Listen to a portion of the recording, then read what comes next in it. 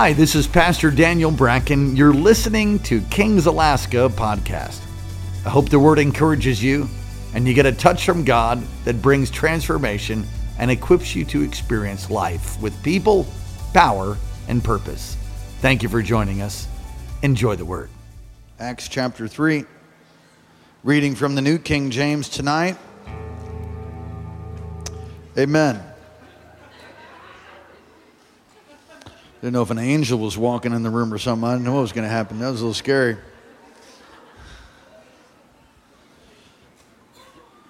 Acts chapter 3 and verse 1. Are you ready? Now Peter and John went up together at the temple, the hour of prayer, the ninth hour. A certain man lame from his mother's womb was carried, in whom they laid daily at the gate of the temple, which is called Beautiful, to ask alms for those who entered the temple. Who, seeing Peter and John about to go into the temple, asked for alms. He's panhandling. How many of you know what a panhandler is? He's begging. He's asking for money. He's asking for a handout. And fixing his eyes on them, expecting to receive something from them, Peter said, "Silver and gold I do not have, but what I do have I give you." Would you read that with me? Silver and gold I do not have, but what I do have I give you. In the name of Jesus Christ of Nazareth, rise up and walk. Verse 7, he took him by the right hand and he lifted him up, and immediately his feet and ankle bones received strength. So he, leaping up, stood and walked and entered the temple with them, walking and leaping and praising God. And all the people that saw him were praising God, and they knew that it was he who sat begging for alms at the beautiful gate of the temple. And they were all filled with wonder and amazement at what had happened to him. Verse 16, go to verse 16. Skip all the way down. Verse 16, Acts 3, verse 16. And his name, through faith in his name, had made this man strong, whom you see and know. Yes, the faith which comes through him has given him this perfect soundness in the presence of y'all. It's a southern version. Let's pray. Father, thank you. Move in power. Mark us tonight on this Pentecost Sunday evening. Touch every single man and woman. Touch every boy and girl. Holy Spirit, come and have your way. Would you just invite the Holy Spirit to have his way tonight? Have your way tonight. Oh God. In Jesus' name, amen. You may be seated. I'd encourage you to take notes, but I have not furnished you with any handouts on this evening service.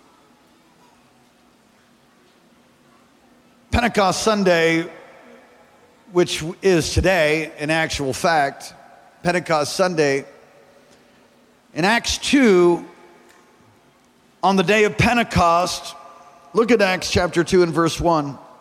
And when the day of Pentecost had fully come, they were all together with one accord. And suddenly, everybody say suddenly.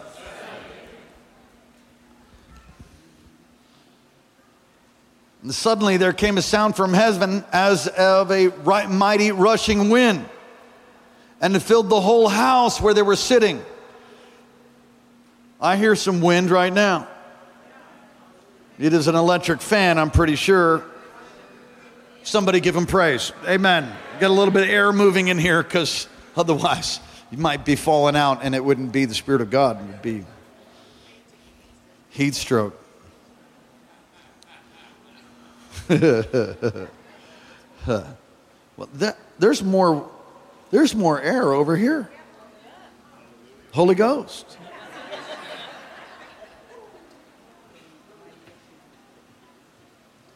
I don't know if it's mighty, but it is rushing a little bit. Filled the whole house where they were sitting. I mean, that had to be quite a meeting.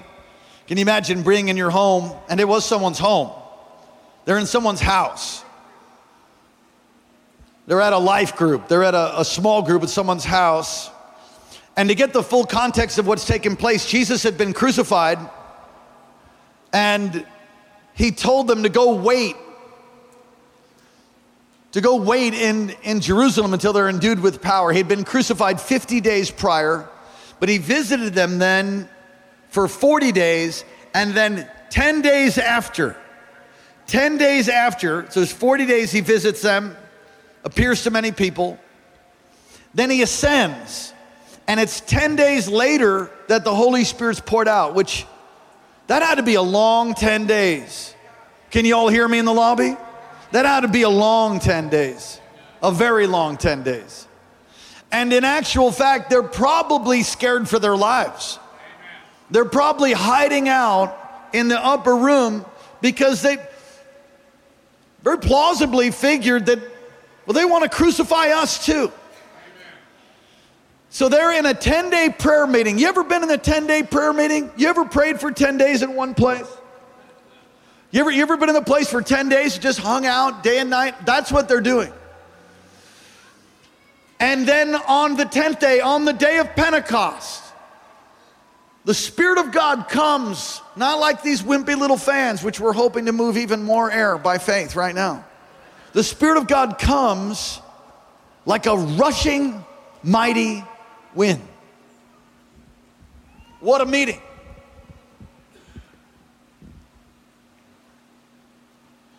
The whole house where they were sitting was filled. Verse 2. Then appeared to them divided tongues as of fire,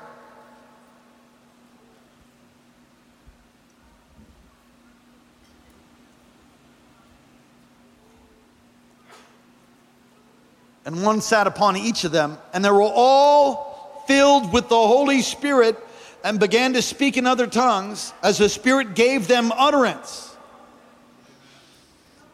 The reason Pentecostal churches are called Pentecostal churches is because they would always preach that message. That message was preached over and over and over and over.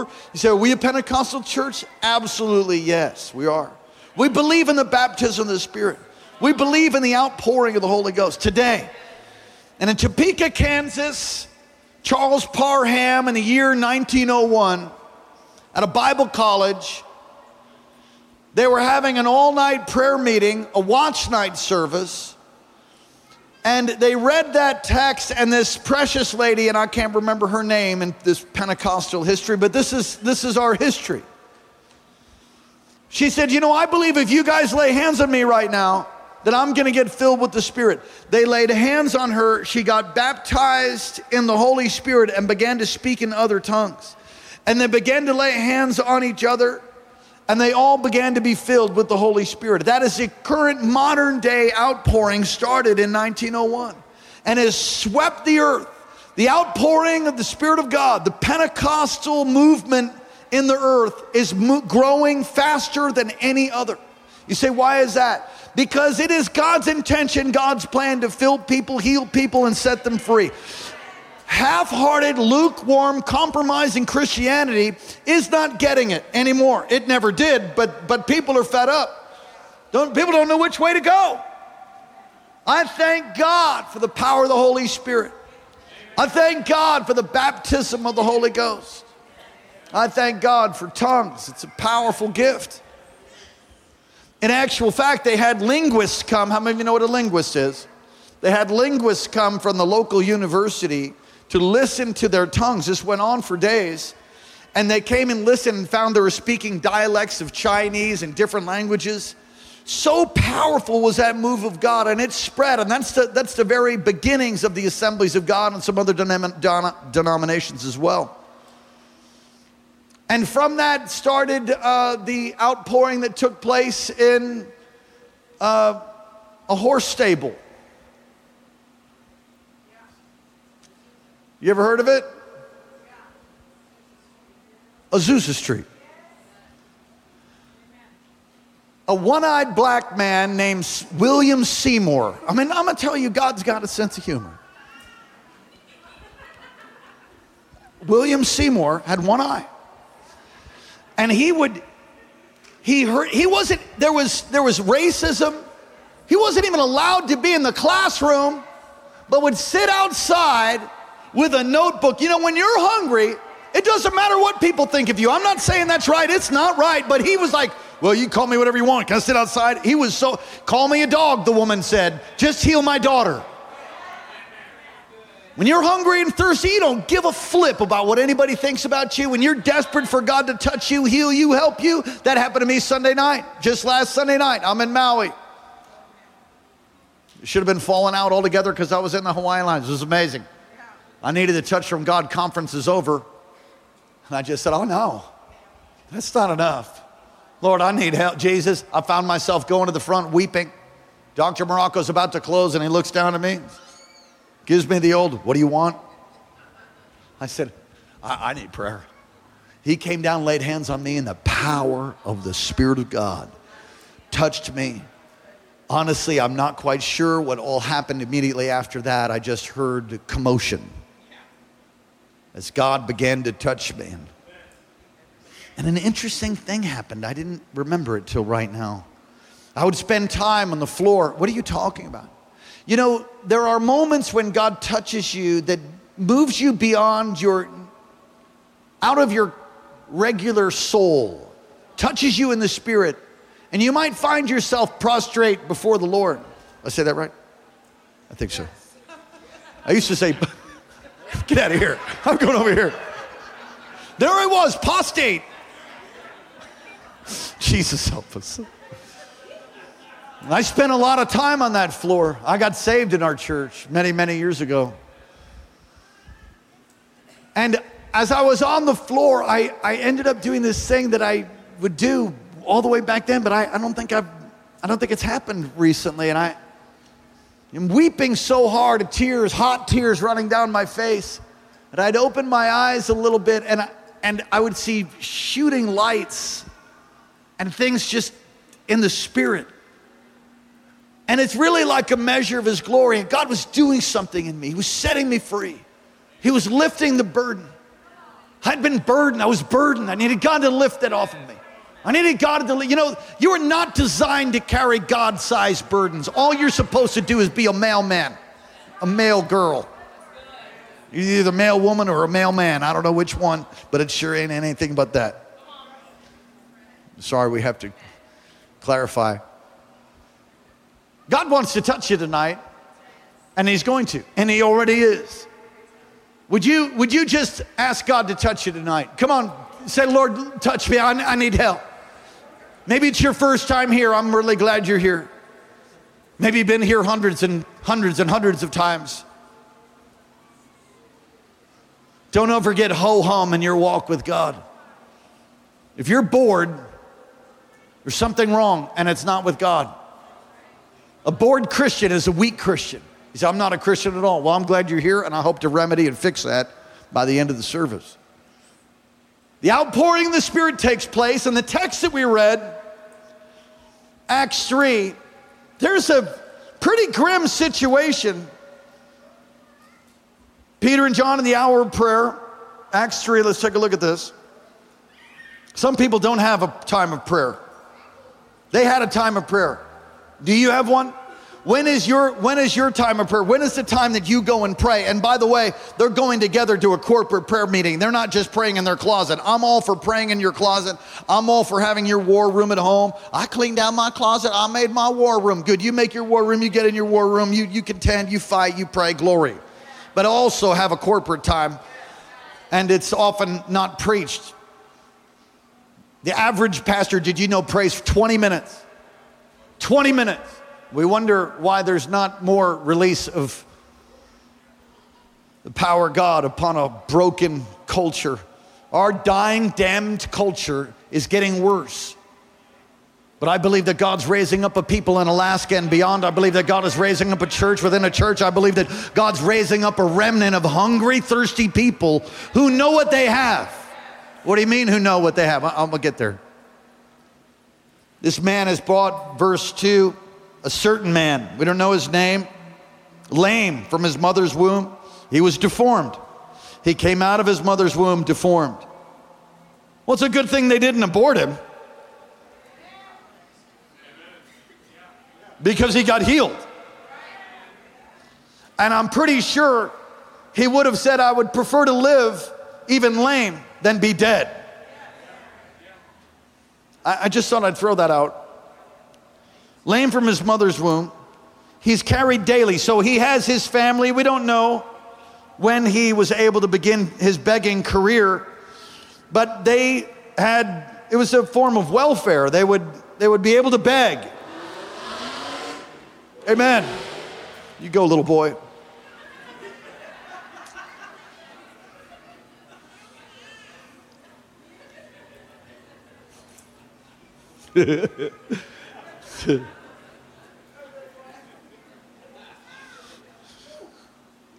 That easily could have been me if I was out there with a hot rod myself. So he's brought daily. He's got a family that cares for him. He's got someone that cares for him because he obviously can't walk because he's carried. And he's carried to a gate called Beautiful. And at the gate called Beautiful, it is kind of unusual because he's brought there daily. Everybody say daily. So he's approximately 40 years old. This text says 40 years old. So if you look at the life and ministry of Christ in the earth, it's plausible. In fact, most likely, I would say absolutely would be the way I would say it. Jesus saw him, walked by him. For the years that Jesus walked the earth, he walked by that guy at some point and saw him sitting there. And yet, he didn't heal him. He chose not to heal him. And you got to ask the question, why? I don't know why. You know, why is oftentimes the wrong question.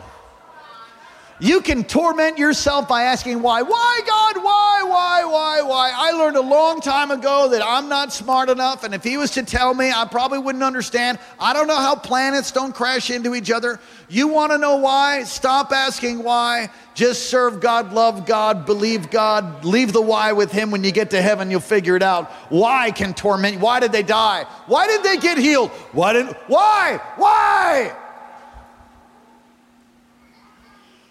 He walked past him.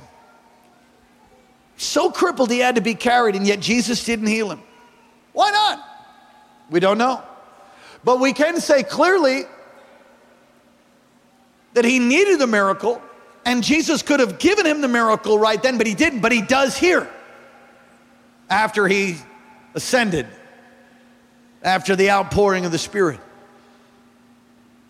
It's interesting if you look at the word here, beautiful, Greek word, koine Greek. I didn't look it up tonight, but if my memory serves me well, which sometimes it does, and sometimes it doesn't. It's horeos. It's a timing word. It's a word for, it means beautiful, but it means, this gate beautiful, it means that, how do I say it? That something happens so perfectly in time that it's beautiful. That's actually the meaning of the gate. And it's wonderful to see a man brought daily, begging, and at the right time gate. That is actually how you can say that. At the right time gate. At the beautiful gate. The time when it all comes together is beautiful. He gets healed. Oh, Jesus heals him, but he heals him through some disciples. Anybody ever been in a hopeless situation? Been in something like you don't know what you're going to do? How are you going to make it? How am I going to carry on? How can I make it? How can I make it? It is like that for this man, 40 years old. Peter and John have been filled with the Holy Spirit. This crippled man is healed, and the explanation of how he's healed is in verse 16. By faith in the name of Jesus. By what? By faith in the name of Jesus. I have to poke fun at the fact that when he's healed, he begins leaping and walking and praising God. Sometimes in churches, there's a pressure to look good. There's a pressure to behave yourself. There's a pressure just like, you can do this. You do this maybe, but for God's sake, don't run. Definitely don't, no leaping.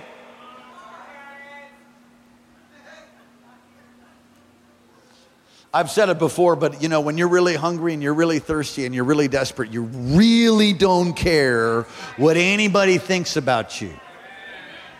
When you're desperate and hungry for God to touch you, don't care if you're crying. You don't care if you have a tissue. And my nose is running. I'm in the altar. I want a tissue. This is called an altar area commonly. Jumping and leaping and praising God. I don't know if you've ever seen somebody receive their sight. A blind eyes open. When you see that and that happens, let me just tell you, the blind people that then see, they don't care what you think about them. Not one bit. They're like, I can see. They freak out. How do you know? I've seen that. We've seen it here. We had a precious girl. She's in our youth group from time to time when she's able to be. She came here, I don't know, I want to say she's 9 or so years old with some rare cancer years ago. They weren't a part of our church. They went to another church. God bless them, wonderful. They heard that healing was taking place at King's. Go bring them over to King's. Maybe God can heal him. God can heal her. They brought her over, standing right here. We were in the midst of a 40-day fast. And we began to pray for people, and we got to this lady, this young girl, and we laid hands on her. They told us what the situation is. The parents were there. The friends that brought them were there. The ushers were there. We prayed for her. I felt like God touched her. I moved on. When I look back at that precious girl, and I don't know how else to tell you, but I saw an unseen hand. I saw the hand of God. I don't know how to describe it. What does that look like? It looks like the hand of God. What happened? It was terrifying. It was amazing. And I saw God begin to touch this little girl, and I thought, holy smokes, I've learned this. You just join in with what God's doing, and God will do the rest. Jesus said, I don't do anything unless the Father's doing, and I saw the Father doing something by the Holy Spirit. I went back, I laid hands on her. She flew out of my hands. The parents went down on the ground. The people that brought them went down on the ground. The ushers went down on the ground, and everybody's like in a heap, like a bunch of trees that fall over at once. And I was in shock. And the next thing I see, and this is what it looked like. I have a t-shirt on, so don't be scared. I see this under her shirt. Some of you were here.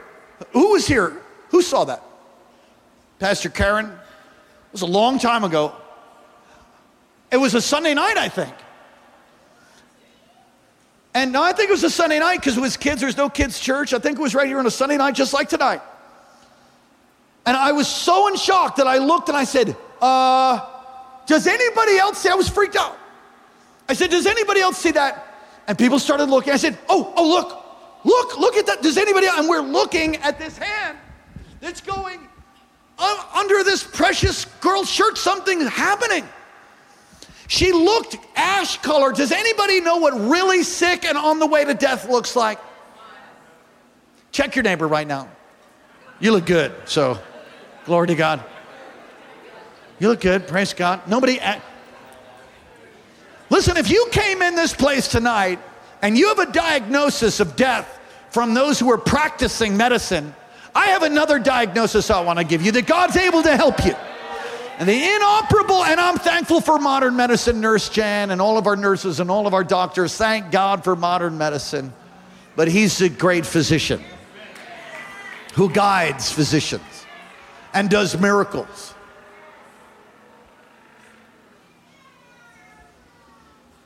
The girl sat up, and as I can recall, she said, Mommy, I feel better. And everybody's like, what? And I think she says, I'm hungry. She got up and she was healed. She was all the color restored. The ash is gone. She completely healed. He said, well, that was for her. Yeah, well, maybe God has something for you. This man who's 40 years old is brought there. I don't know what you've been struggling for 40 years. Some of you aren't 40 years old. I don't know what you've been struggling for your teenage years. I don't know what you're struggling with as a child. I don't know what you're struggling with in your marriage. I just know this: the one who's able to heal you, the one who's able to set you free, the one who's able to raise the dead and open blind eyes and deaf ears and pull a coin out of a fish's mouth, his name is Jesus, and faith in his name releases miracle power, releases miracle power, releases miracle power. Faith in his name releases miracle power. I said faith in his name releases miracle power. Come on, somebody say hallelujah.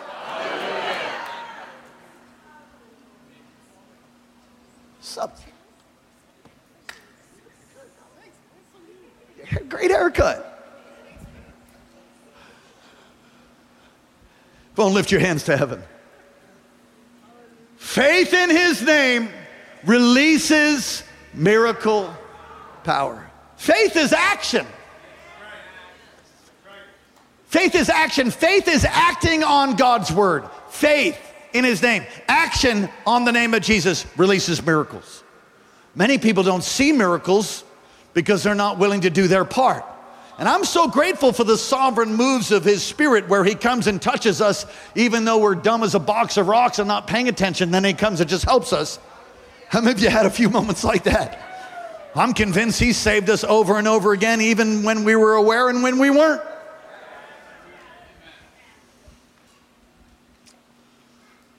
Faith that comes through him, the text says.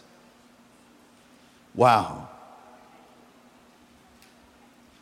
I want to give you just a few points tonight about releasing your faith, releasing the power of Pentecost, releasing the power of the Spirit, releasing miracle signs and wonders.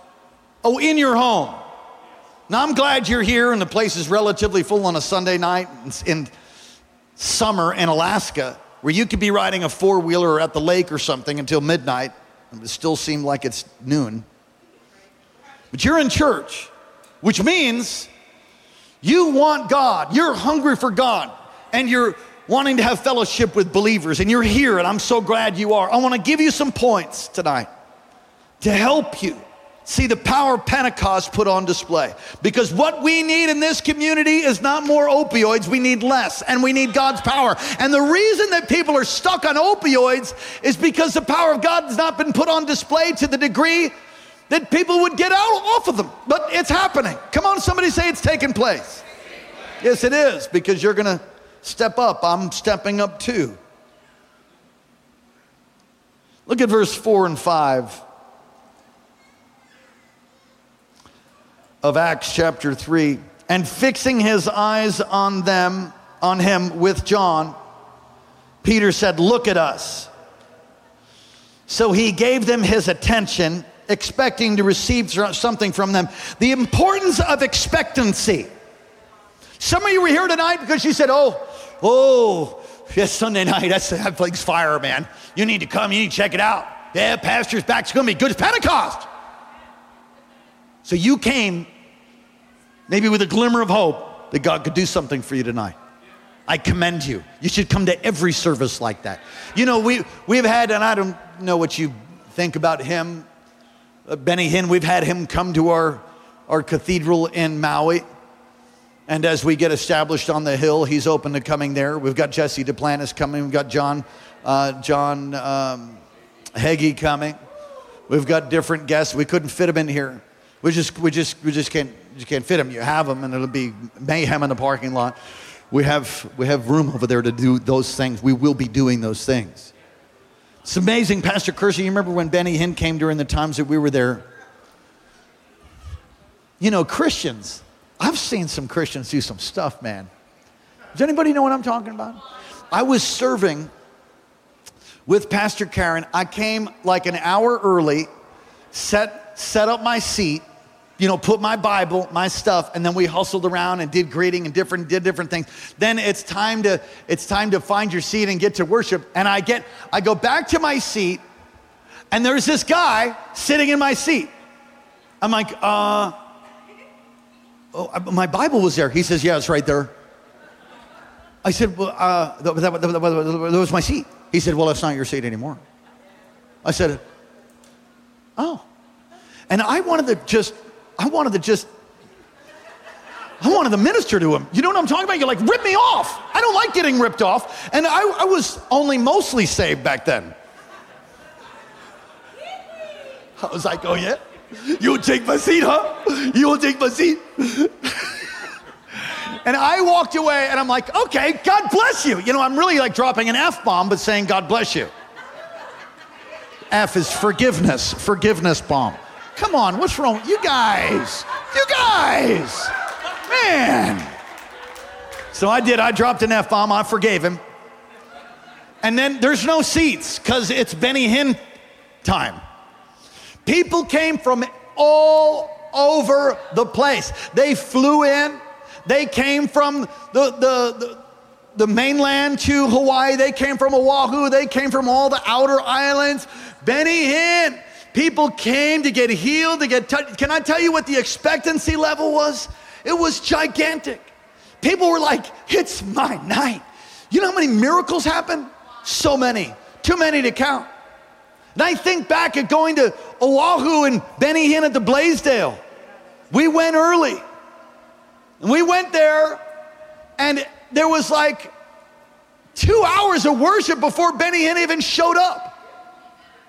That place was filled with I don't care what I know, I can discern the Spirit of God. I'm telling you, it was filled with the power of the Holy Spirit.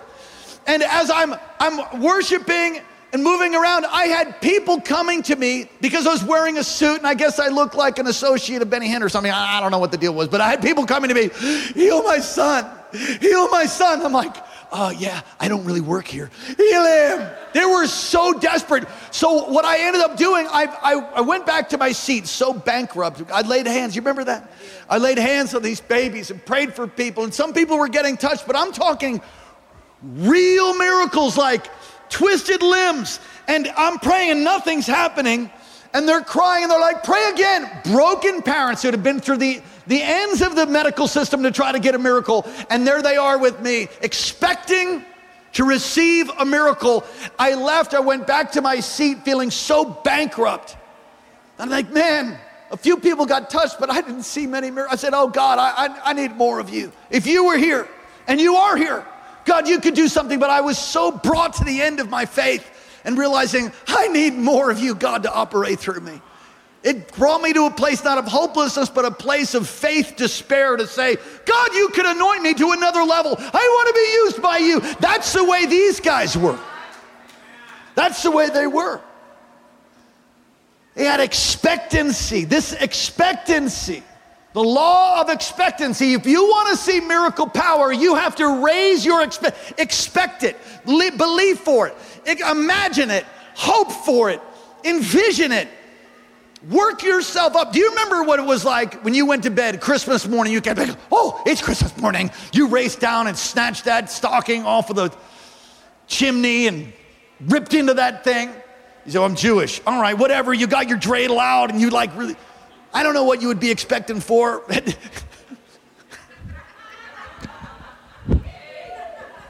Expectancy is the seedbed of miracles.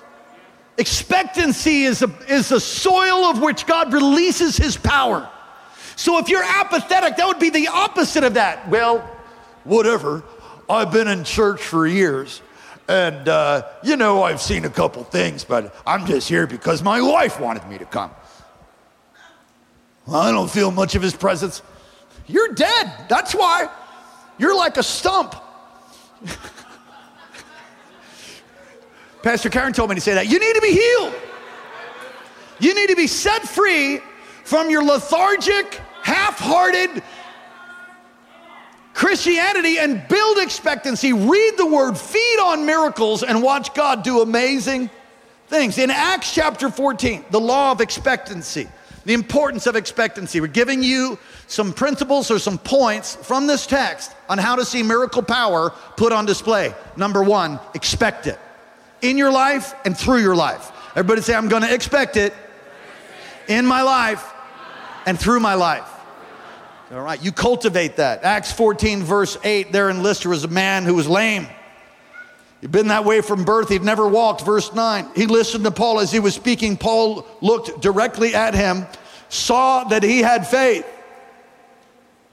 to be healed. And he called out, "Stand up on your feet."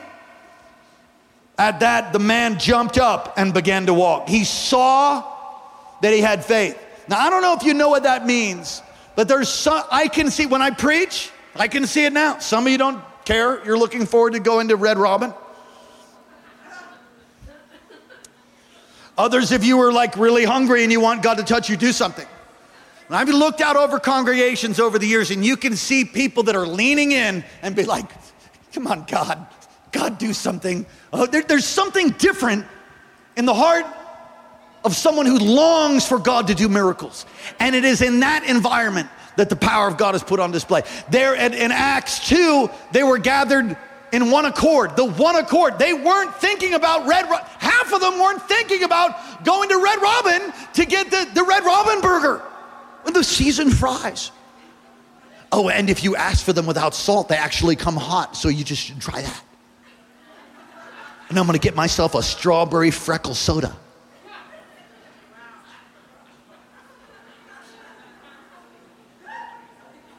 Gosh, it's hot.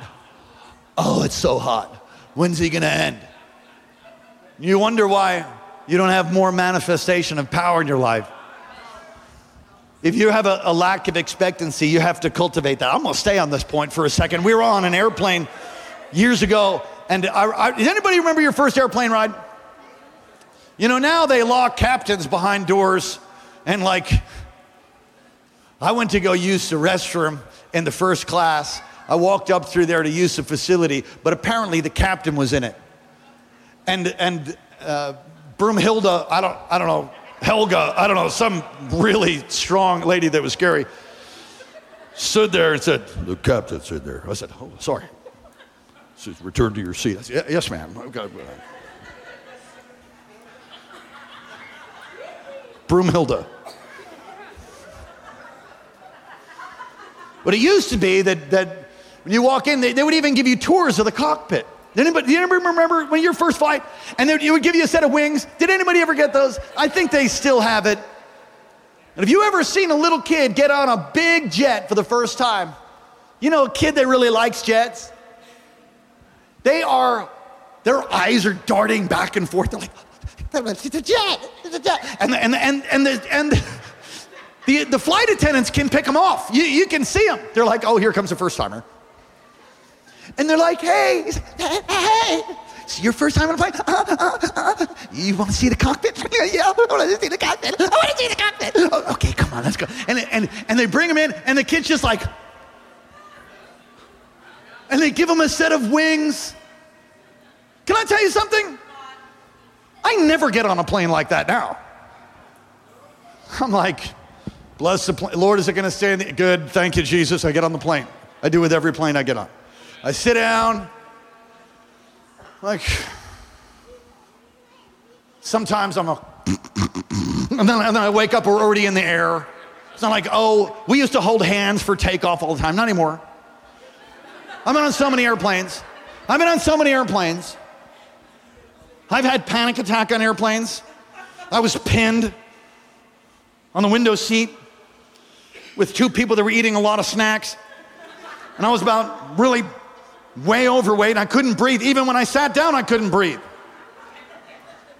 So I sit down, I had to like breathing through a straw because I had such a big gut back then, and I had a panic attack. Anyway, that's another message. When you come to church, it should not be like me and Pastor Karen getting on an airplane. We've been on thousands of flights over the years, I think. Is that an exaggeration? If you want the exact amount of flights, just ask Pastor Karen, she'll tell you. We've been on a lot of flights. So when we get on a flight, it's just kind of like we do our little routine. I get my little headphones out. I do my thing. Father, in Jesus' name, we pray for your intervention right now. Oh, intervene, God. Save lives. No fires. When that little boy got on the plane to see a cockpit for the first time, his mind blew up. Why? Because he was excited, he was expectant. When you come to church, be like the little boy. Be like the little girl. Be somebody who's like, oh man, ooh. We saw that in Benny Hinn meetings, and I see it today, but not with everybody. Cultivate that. If you want to see miracle, you want to see the power of Pentecost put on display, cultivate expectancy. The second thing I see in this text as we move along here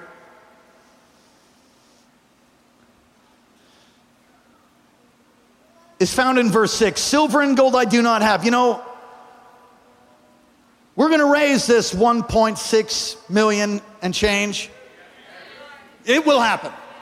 Let me just tell you, there's no dollar figure, there's no amount of money that can raise the dead. There's no amount of money that can heal cancer. There's no amount of money that can set the captives free. There's no amount of money. There's no amount of paid counseling and psychotherapy. There's no amount of money that can heal the human heart.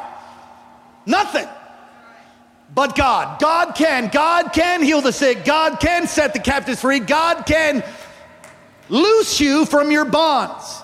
He can loose you and set you free. I love what he says. Silver and gold, I don't have any change. I don't have any gold, I don't have any money. He didn't need money. He needed his legs. I gotta say that if you think money will solve all your problems, late breaking news today, it won't. You know, oh no, yes it will. No, it won't. It won't solve all your problems. You need money to live in this world. You need provision. But no amount of money can heal a broken soul. No amount of money can set the captives free. No amount of money can heal a drug addict. No amount of money can heal your marriage. No amount of money will get you into heaven. Silver and gold I do not have, but what I do have, what I do have, I give you. The church, let me say Peter here, he knew what he had. What I do have, I give you. The church has forgotten what they have. And you might have forgotten who lives on the inside of you. Deity inside of humanity. We are his house. We are his temple. The Naos is the church, the dwelling place of God. But he lives on the inside of me. John G. Lake, looking in the mirror, used to put on a suit every day and say something to the effect of, God lives inside this man wearing a suit. God lives in me, and wherever I go, God is going. And he would go and he would lay hands on the sick and he would see people delivered. Without internet, without cell phones, without email, without all the modern technology, he planted 500 churches in 5 years, if I remember that correctly, in Africa. He stood over a valley in a loincloth, because I guess that's what you wore back then. I don't know. I read it. He would wear their native wear. Thank God we don't have to do that. Amen, Pastor Curson. And he waved his hand over the valley, and it is said that every single person in that valley got healed. Some of you can't get past a loincloth. I'm telling you, silver and gold have I none, but such as I have. Come on, somebody say, I got some stuff. Come on. I got it. I got it. I got it. I got it. Something about the Holy Ghost. Got it in my hands. I got it in there. I got it. Or you either got it or you don't.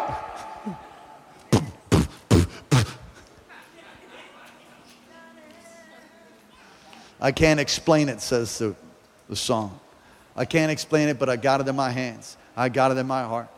I got it in my walk.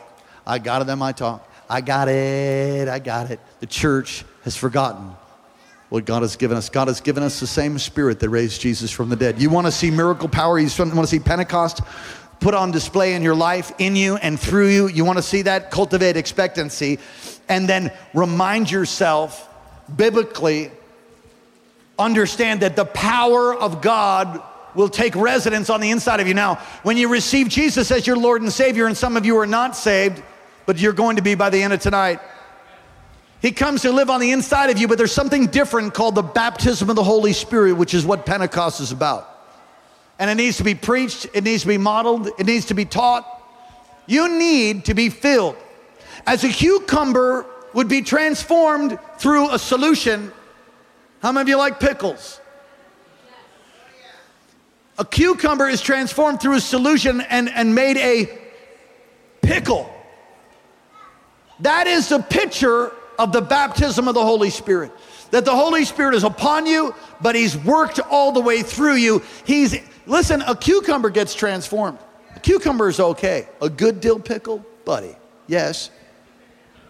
Come on, anybody like pickles beside me? I've noticed the Spirit-filled people like pickles. Because you're supposed to be one. There's an expression about alcoholics that say, well, he's pickled now. What does that mean? That means he's had so much alcohol through his whole system, and he's soaked. He's soaked in it. It's in his brain. You can be filled with the Holy Spirit upon you, in you, flowing through you, taking up residence on the inside of you. God wants to pickle you. Come on, somebody say, God wants to pickle me. Silver and gold have I none, but such as I have, I give unto you. I think it's a big problem that many people don't know what they have. You have something, and that something's name is the Holy Spirit. He's not an it, he's not a dove, it's the power, the same power that raised Jesus from the dead. Knowing the power of the kingdom of God is at work through you. You need to know that. You need to think about it, meditate on it, pray. I got to tell the story years ago of when Brother Rodney Howard-Browne came, and he wants to come up too. And we'll have room for him in our new facility. That night in 1995, especially on that Friday night, I was in a week of meetings. And on that Friday night, Dr. James Morocco came to pray for people. Rodney Howard-Browne told him, I think he was in his 30s, and he told him, you're going to pray for people tonight. Dr. Morocco said, well, praise God. Dr. Morocco thought he was going to be his sidekick. In other words, Rodney prays for people, and Dr. Morocco's right here, and he's sort of facilitating. But not that night. That night, Dr. Morocco got called out by Rodney Howard-Browne, and he said, go ahead and pray for everybody. And Pastor Morocco tells the story that he thought, well, that's it. My ministry is over. Nothing's going to happen. He was so freaked out. He said he walked down. He's like, Lord, you've got to do something. You have to do something. He got to this step, and he got to this step. There's a lady in front of him. By the time he took the next step and put his hand out, she flew through the air 10 to 15 feet back. I was there. I saw it. And the power of God hit that church. There wasn't hardly anybody standing by the end of that thing. And I remember just seeing Dr. Morocco slunched over. And then he just put his head on Rodney Howard-Browne's chest. And I was weeping and crying, the sound of heaven and people being touched and saved and healed. It was astounding. I'm convinced that meetings like that don't happen anymore as often as God would like them to, because there's ministers, there's pastors that people aren't willing to just wait on the Lord. They're not willing to wait, not willing to. See, it's a choice right now. What do you mean? Oh, I could close. It's 7:15. I wouldn't mind going to Red Robin too. On one hand.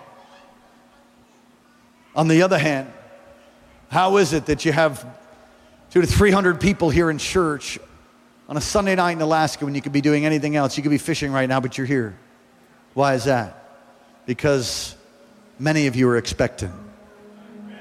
You're hungry. And you need God. You long for Him to touch you and to heal you and to help you. We need a move of the Spirit of God. There's great teaching, great leadership out there. We have that too, by the grace of God. But I want to contend, I want to press in for another level of the power of God. Would you go there with me? Would you begin to come to service maybe more expectant, maybe skip a meal before service? Come maybe partially fasted, that kind of thing. Come, hungry, expecting to receive, no matter who's preaching, no matter who's here. In a moment, we're going to take communion, and then we're going to pray for some people, and people are going to get touched, people are going to get healed. Before we receive communion, I want to be sure that you're right with God. If you've never given your heart to Jesus, won't you do it tonight? Won't you give your heart to Christ for the first time? You've never repented of your sin. You believe in God, perhaps. Okay. Well, the Bible says that even demons believe. And the book of James says that. If you've never given your heart to Christ, you've never repented of your sin and asked Jesus to come in and forgive you and to come and to take up residence. You believe in your heart and confess with your mouth that Jesus is Lord, you shall be saved, which means you shall be forgiven. But saved is sozo in the Greek, the original language. You shall be saved. It's forgiven. It's not only forgiven, it's healed. It's made whole. I'm saved. I've been saved for a long time. But it's just as fresh and new to me today. I was driving to church this morning, realizing that everything I have, all that I have, all that's the stuff I have, means nothing. Means nothing. Driving my car, thinking it all belongs to Him. As we positioned ourselves to sow largely this morning, and we did. We were weeping. I said to Pastor Karen, I said, we had nothing. We were broken. We were lost. And He saved us. Oh, and He healed us. He set our feet upon a rock, in a firm place. He taught me that all other ground is sinking sand. He taught me that apart from Him, I can do nothing. He taught me that with God, I can walk in satisfaction and fulfillment, but apart from Him, I'll bear forth no fruit. He's been leading and guiding me. I just had a fresh awakening. Somebody said, well, how long have you been saved? I love what my mama said years ago. Because people used to say, well, how long have you been saved? Well, I've been saved 20 years. How about you? Not that long. Because there's a pride. How long have you been? I know people that say for 20 years, they're dry, dead, twice pulled up from the roots, got no fire, no power, don't lay hands on anything, walk around bitter, angry, mad they got a tithe, mad they're asked to give, ticked off, their kids hate them. You saved for 20 years? I don't think you're saved, maybe. Smile at me, I'm preaching good tonight. If you've lost touch with that, you need to recommit your life to the Lord. So my mother used to say, when somebody said, well, when she sensed that, when she felt that, she would say, well, today, honey, I got saved today. That's a good thing. I got saved today. Woo! Every head bowed, every eye closed. You say, that's me. I don't know where I'm going when I die. Jesus came so that you can be forgiven, so that heaven would be your home when you die. But He also came so that you could have life abundant, that you could have real life right here, right now. Life, true life with people, power, with purpose. Every man, every woman, every child has purpose. All of us have a purpose, but you'll never find it until you receive Christ. Receive Him. I implore you. I plead with you on Christ's behalf to be reconciled to God. Intercessors praying. You've heard the message before, but you hardened your heart. I pray that as I speak to you right now, I push you right out of your apathy. Give your heart to Christ. You'll never regret it.